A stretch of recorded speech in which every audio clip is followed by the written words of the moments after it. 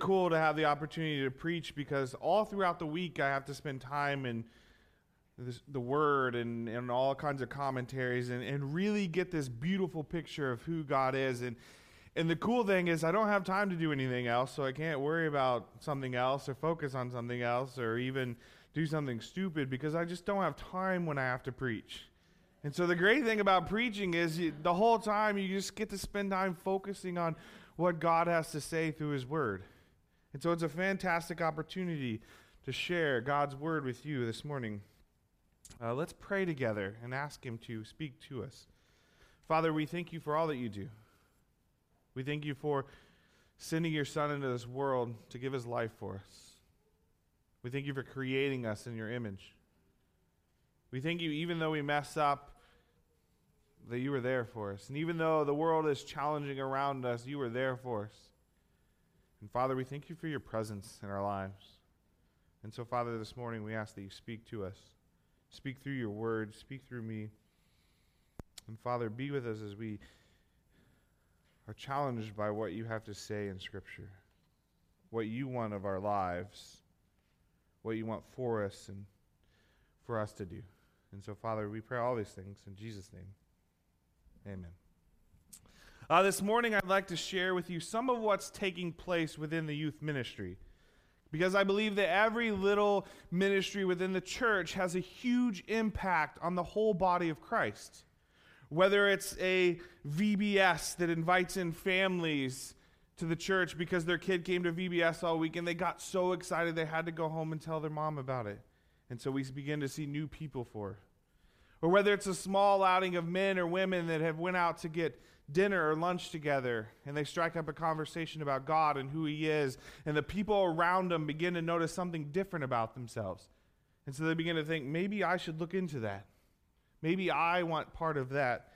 There are a lot of amazing ministries that take place at our church, but oftentimes in the midst of what you're doing in your life and the ministry you're focused on, you don't know about them. You don't hear about them. Maybe you don't see them.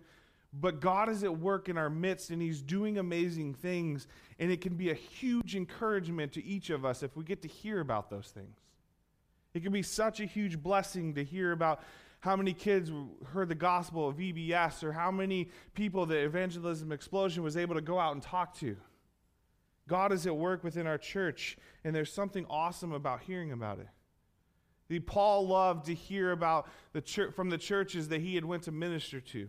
He loved to write letters to them and say, I'm praying for you, I'm thinking about you, I want to know what's going on, because he was concerned, but he got a rise out of it. He got some encouragement in what he was doing in the midst of his own life. And so this morning I want to share a little about the youth and what we're doing and how it can be an encouragement to you.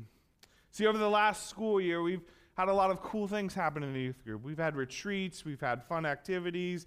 We do all kinds of crazy things. But what's cool is new kids are showing up and old kids are growing in their faith, and I get to be part of that. And it's amazing to sit back and watch a student take control of their faith and say, I want to follow God and I'm going to do all of these things. And so they invite their friends to church, and we get to see them come to youth group, and I get to meet new kids, and we get to see their faiths mature. And it's a really challenging phase of life for them. And it's an opportunity to step into the midst of that and be able to share with them what I've learned from God and what our leaders have learned from God and how we've grown. It's not just about engaging our youth here and now, though. I want to share a little statistic with you. 80% of all youth kids leave the church when they leave their parents' home. If that was my youth group, I would have like 10 kids in the church in 10 years. That's scary. That's terrifying to me. To think that God has called me here to put Him in their lives, that they would, as they grow older, they would leave. The reality is that it's not about just getting engaged now. It's about allowing them to build a firm foundation in Christ and building their life off of that.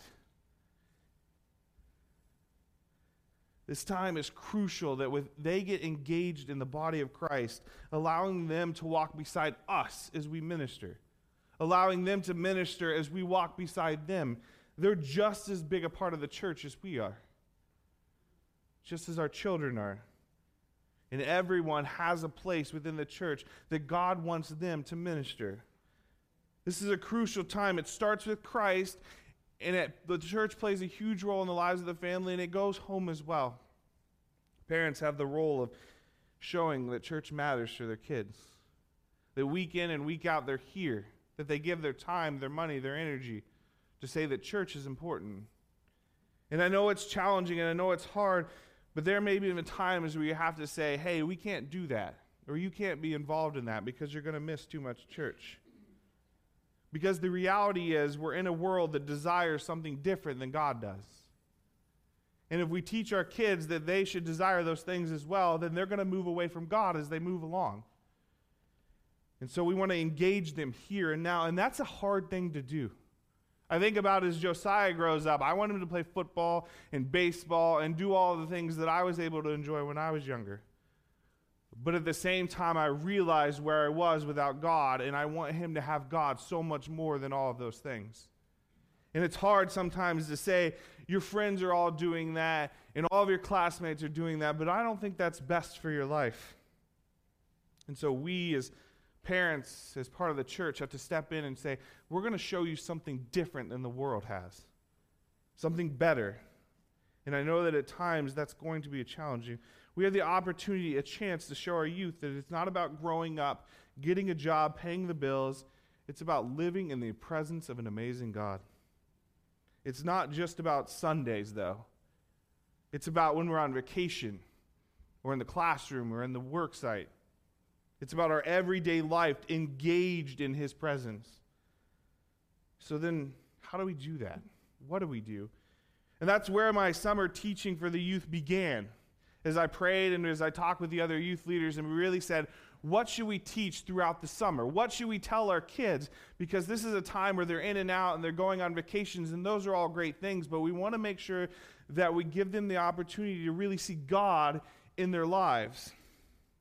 And so I had them fill out a survey, and this survey had various questions asking about their daily week or their daily walk with God and what a week looked like, what they dealt with at school and at home and within their families and all of these things. And it was just different questions saying, okay, what's life look like for you? And as I went through the surveys, it hurt me. Like I saw what our kids were struggling with and what they had to deal with. I have a lot of youth that do not attend our church or church at all. And so I got to see what they were struggling with and how they didn't understand why or this would happen or that would happen. And I got a chance to really see into their lives. Their life is hard, and they couldn't figure out what am I supposed to be doing. And so I decided to tailor all of our lessons about relationships. And how do we handle from a biblical perspective all of the relationships we go through with their parents, with their siblings, with their classmates, with their friends. I wanted to address each of their struggles they had in life, realizing that the foundation is what matters. See, all of these things can be just done. You can go out and make friends and work and go to school, and they can do all of those things, but there has to be a foundation. Were they building it on their own desires? I want to go do this. Or are they building it on what Christ wants, what he desires for their life? Just as I've started to explore the basis for all relationships with youth, today I wanted to share with you more about what making Christ the center of our relationships and our life looks like. Turn with me to John chapter 15. And we're going to take a look this morning at what it looks like to be in the very presence of God. Now, this is a passage of Scripture that really, truly invites us to say, this is what life looks like if you're going to live with God. We don't need a tabernacle. There's no more Holy of Holies. There's no temple. We have the opportunity on our daily basis to live in the very presence of God, to experience him firsthand. And so this passage really shows us what that looks like. Read with me. I'm going to read here. I am the true vine, and my Father is the vine dresser. Every branch in me that does not bear fruit, he takes away, and every branch that does bear fruit, he prunes that it may bear more fruit. Already you are clean because of the word that I have spoken to you. Abide in me, and I in you. As the branch cannot bear fruit by itself unless it abides in the vine, neither can you unless you abide in me. I am the vine, you are the branches. Whoever abides in me, and I in him, he is that bears much fruit. For apart from me, you can do nothing. If anyone does not abide in me, he is thrown away like a branch and withers, and the branches are gathered, thrown into the fire, and burned. If you abide in me, and my words abide in you, ask whatever you wish, and it will be done for you. By this my Father is glorified, that you bear much fruit, and so prove to be my disciples. As the Father has loved me, so have I loved you. Abide in my love. If you keep my commandments, you will abide in my love, just as I have kept my Father's commandments and abide in his love. These things I have spoken to you, that my joy may be in you, and that your joy may be full. Now here we see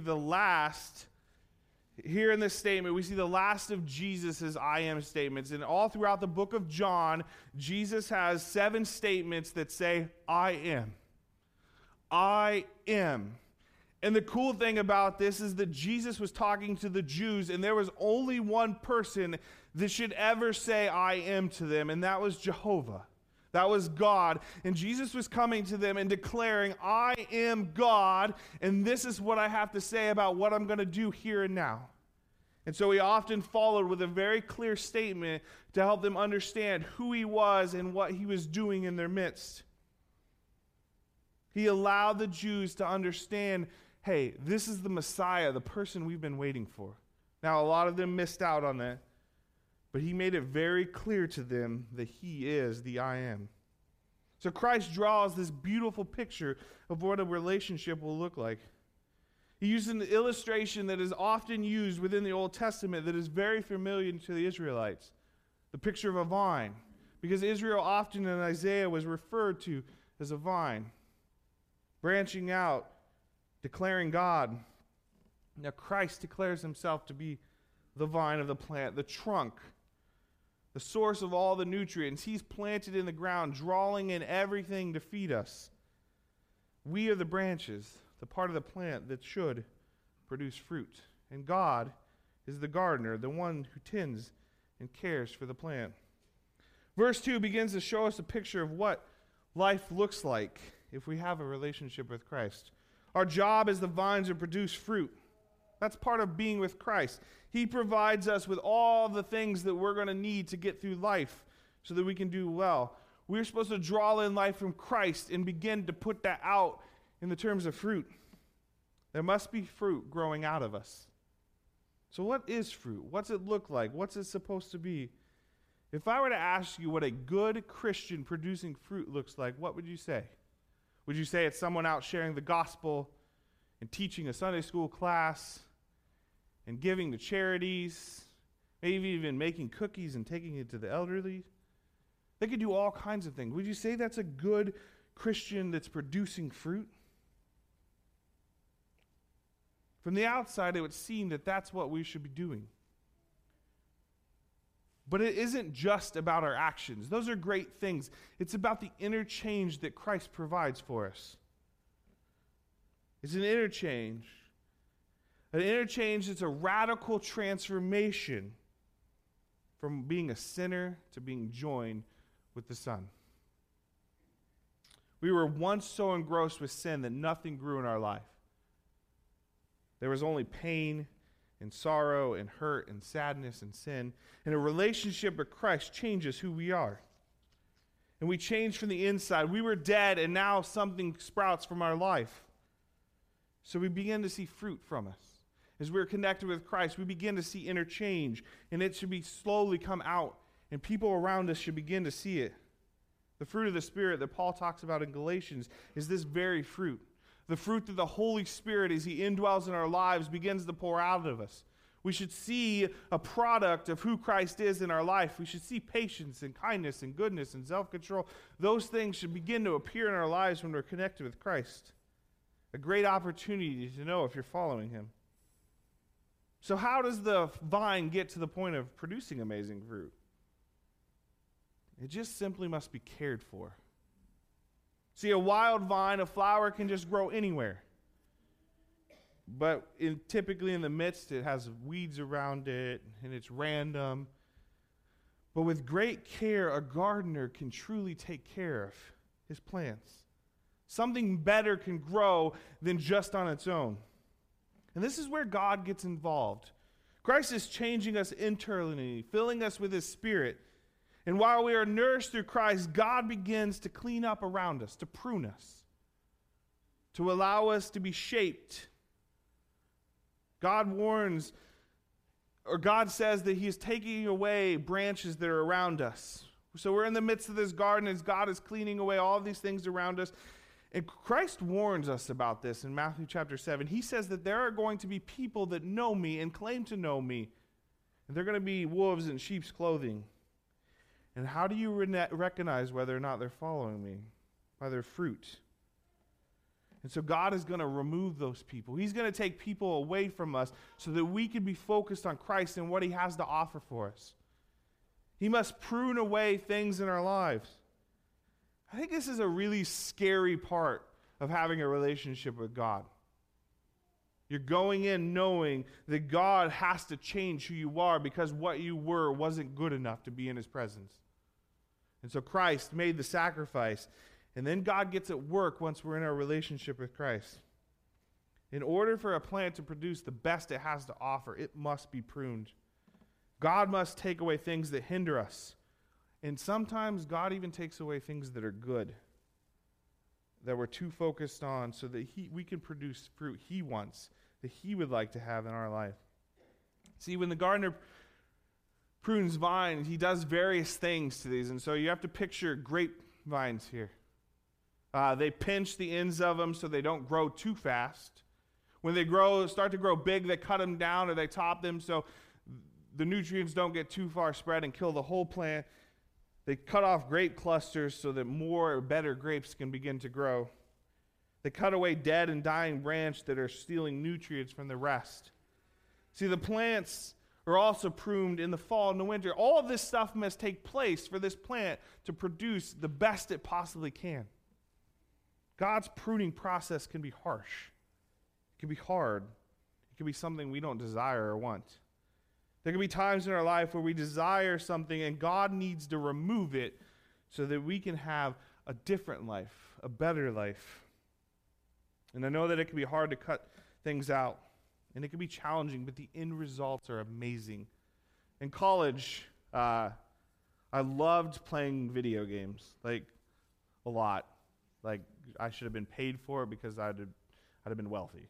And there's nothing wrong with playing video games, but I was so engaged in playing video games. And there was this one video game in particular that I played all of the time. I remember Jenny and I had been married. It was in our first year of marriage, and so playing a lot of video games at that point in your life is not a good idea. But it got so bad. Like I didn't realize how much I was engaged in something. And like I said, playing a video game can be a good thing. Playing a board game, reading a book, watching a movie, those are all okay things. But it's what we decide to do with them that begins to make them a problem. See, I would go to school during the day, and then I would go to work, and I worked 40 hours a week, and I would play this video game, and I would roughly estimate, I would guess at least 30 hours a week. Like, it was crazy. And I was married. And that was not good for our marriage. Like we definitely had problems in those first few months of marriage because of a choice I was making. It was something that I knew that God needed to remove from my life, but I wasn't willing to hand it over. Like I was like, I love this video game. It's really fun. My friends play it. And what I realized that when I finally handed it over to God, something greater came from it. Could I go back and play that video game today? Probably.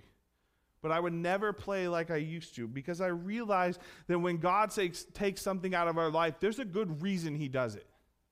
There's a reason that he begins to prune and trim us and shape us and take away even the good fruit because he has something better waiting for us.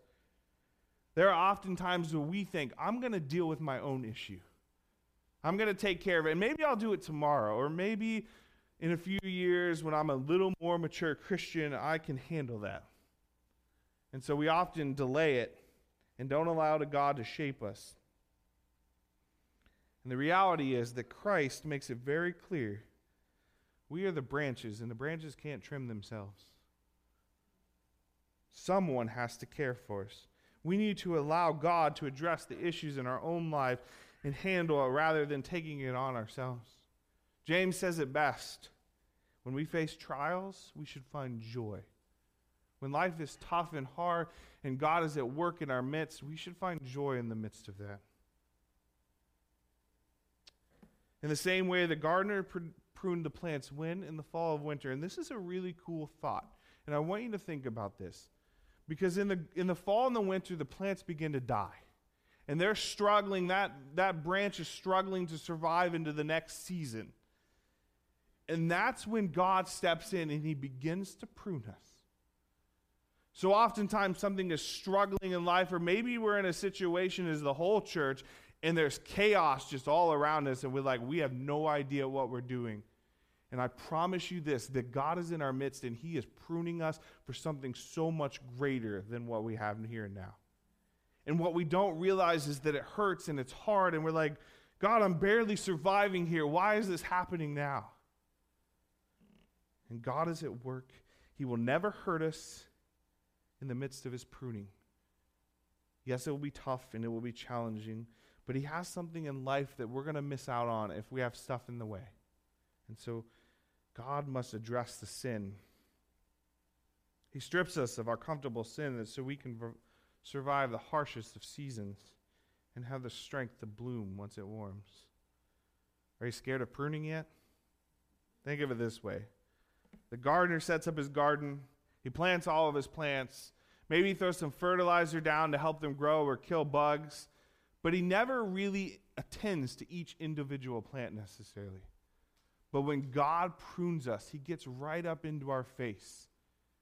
And we get the opportunity to see the presence of God so close to us that we realize he is at work and doing things that maybe we don't understand or know, but he is there taking care of our growth and well-being. God cares about us. He loves us. He sent his son into the world to die for us, and he expects that with a life for him, he's going to prune and care for us.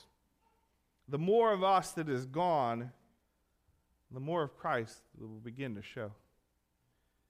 In verse 3, Christ declares to his disciples, to the people listening to him, that they've already been made clean by his word.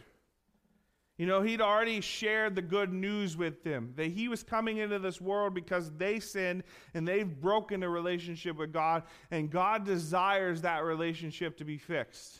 And they know this, so they've been made clean, and they need to realize that God is at work, but it doesn't matter because they already have the best thing ever.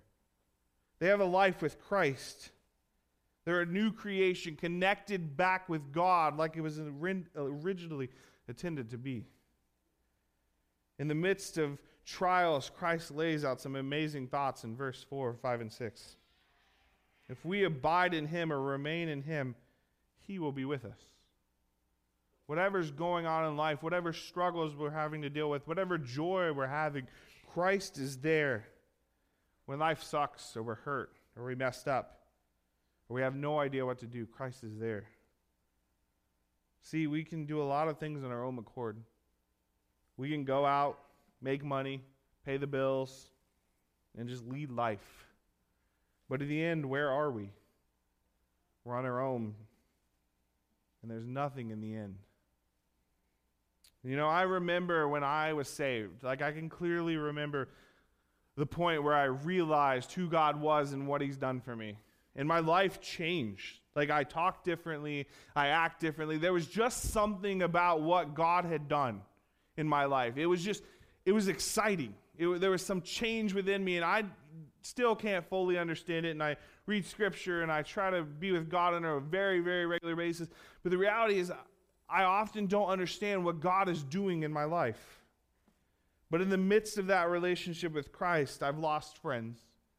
I've stepped away from things that I used to find fun. But as change took place, here's the cool thing. Christ began to fill those gaps. There were these things that I desired in life and that I wanted to do, and God cut them out and pruned them and shaped them. And My relationship with Jesus changed them, and the reality is that Christ filled all of those needs for me. All those things that I thought I needed or desired, Christ took the place of them. Now let me tell it to you in a way that maybe is a little more understanding to you. If you drink coffee or soda, if you're one of those people that needs a pick-me-up in the morning or at 3 o'clock, you're like, I'm just not going to make it to the end of the day, so I better go hunt down some coffee. Maybe you're one of those people. You need that sudden burst of energy in your life, and you're like, ooh, I can go now. I can do it now. The reality is that Christ gives that to us all the time. It's not about just giving us this short burst of energy. When we start to hit a point where life gets tough or challenging, what do we seek out? What do we turn to? Where do we go? If we're turning to Christ, we have the ability to handle whatever life offers us. We have the ability to make the right choices, to choose to do the right thing. Christ desires to be a full part of our life all the time, not when it's comfortable for us. It's a change to everything we are. We are consumed by the love of Christ rather than the death of sin.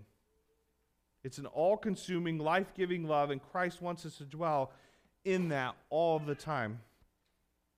Christ gave it all so that we could have it all. Not the things that we always desired or thought we wanted, but the things that God desires for us. A life filled with joy in a sinful world as we wait eternity with Him. Now, verse 6 explains why we need a relationship with Him. Now, I kind of like this here because Christ kind of gives a little compliment sandwich here. He tells you something really good, and then he goes to something bad, and then he's back to something good. And here's our bad part. Here's a warning to those around him. He wants you to be aware of what a life without him looks like. If anyone does not abide in him, he will be thrown away like a branch that withers, a branch that has no life. He explains it very clearly to them that a life without Christ is complete separation from the Father. There is no life there. Christ desires us to have a relationship with God. That's why we were created, to be in relationship with God and to bring Him glory. And Christ offers us a chance at that. And He says only through Him can you get that. And He warns us that without Him, we will be picked up and thrown in the fire. A scary thought, but then he goes on to much more pleasant things. Verse 7 through 11 begin to wrap up Jesus' teaching about how to stay connected in His presence. He shares with us what it should look like in our own life and gives us practical application on how to live it out. When we are with Christ, He gives us opportunity to ask for whatever we want. He calls us to a life of prayer and to study of Him. He wants us to continually take on His nature, to hit our knees, and to allow Him to work in our lives. He says, whatever we ask will be given to us. Now, God is not a genie in the lamp. I think often people sometimes approach God like that. They're like, they just rub their Bible a little bit, that God will come down and be like, hey, oh, you wanted that? Okay, here you go. That's not what it's about. That's not what Christ's saying. What He is saying is when you have a relationship with me and you're allowing God to prune away at your life, what you will see is you will begin to see these changes. And one of the changes that you'll see is the desires of your own heart. You'll begin to see the desires to do what Christ would want you to do, to really see true need within your own life. Maybe as a kid you grew up thinking you wanted to do this or that or the other. You know, when I was growing up, I always wanted to play football professionally. That's what I wanted to do, and I knew that that is not what God wanted in my life as I hit high school. I knew that God was asking of something else, and my desires began to change. The way I prayed or the way I began to ask God for things began to change. I no longer wanted what I wanted, but I often sought after what Christ wanted for my own life. When we're in a relationship with Him, following Him, praying, studying His Word, and obeying His commands, we truly begin to see what Christ promises through that relationship. And those things we will receive. Being in a relationship with Christ produces fruit. Growing fruit shows several things. It shows that we are a disciple of Him, that we are connected with His teaching, that we are spending time with Him, that we are abiding or remaining within him. It also brings glory to God, our whole reason for existence. God created us for that very reason, and when we were connected with Christ, our lives are able to do that. Being connected with Christ, we begin to desire pruning. Now that's a challenging thought, and something that I really, really want you to think about. As we grow closer to Christ, we desire God to come in and make changes in our life. Our changes desire that we follow Christ and the commands of God. See, we live in a world full of sin, and sometimes we just have no answers. And we live in a world where what we read in Scripture tends to disagree with the majority of people. What you're going to find within this book in the teachings of Christ, and when you're growing in Christ, is often different what the world has to say. I think the majority of us could agree that today is definitely one of those days. That with what we feel Scripture clearly says is not what the world agrees with. And it's going to be hard and it's going to be challenging, but I promise you this, because Christ clearly says it here, that in the midst of all that God is at work in our own lives, and he is pruning us so that when we go out into the world, we can handle anything the world has to offer. And in the midst of that, in the midst of the suffering and pain that we might have to go through, Christ says, you will find joy. Now, I want you to think about that, because God says, hey, there's going to be hardships that are going to come, and people are going to disagree with what you have to say.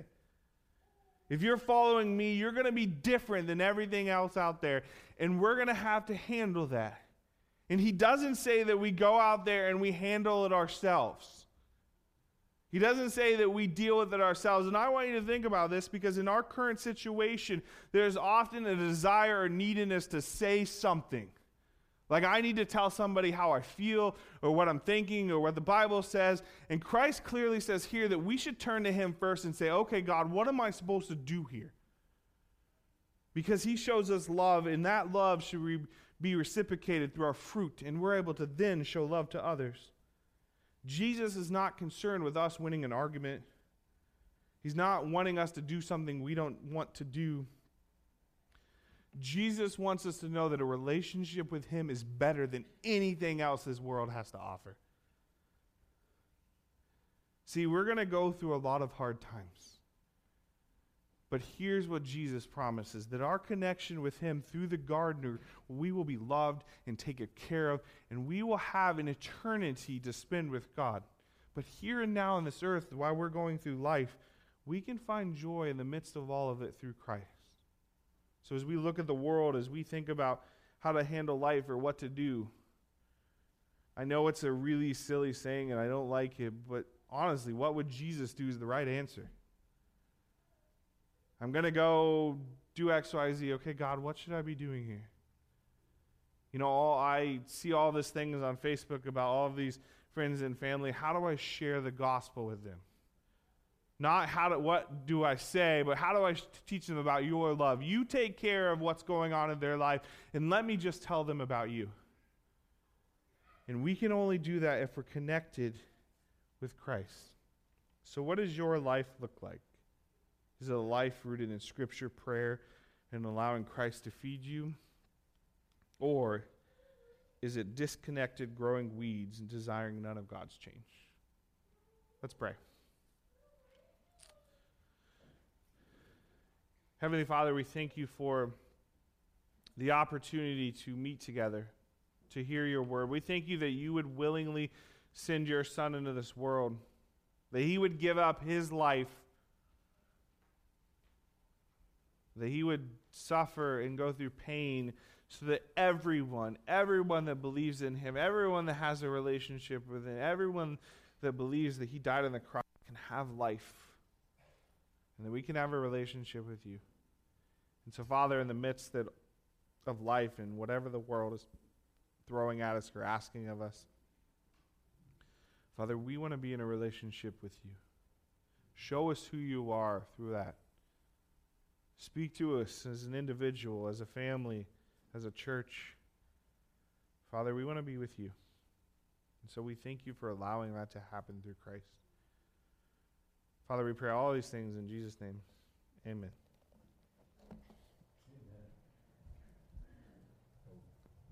I'm going to do one of my favorite songs. It comes from Psalm 125. 1 and 2 says, "Those who trust in the Lord are like Mount Zion, which cannot be shaken, but endures forever. As the mountains surround Jerusalem, so the Lord surrounds his people, both now and forever." And I just want to add Isaiah 40, verse 31 says, "But those who hope in the Lord will renew their strength. They will soar on wings like eagles. They will run, but not grow weary. They will walk, but not be faint." Would you stand as we sing "Those Who Trust"?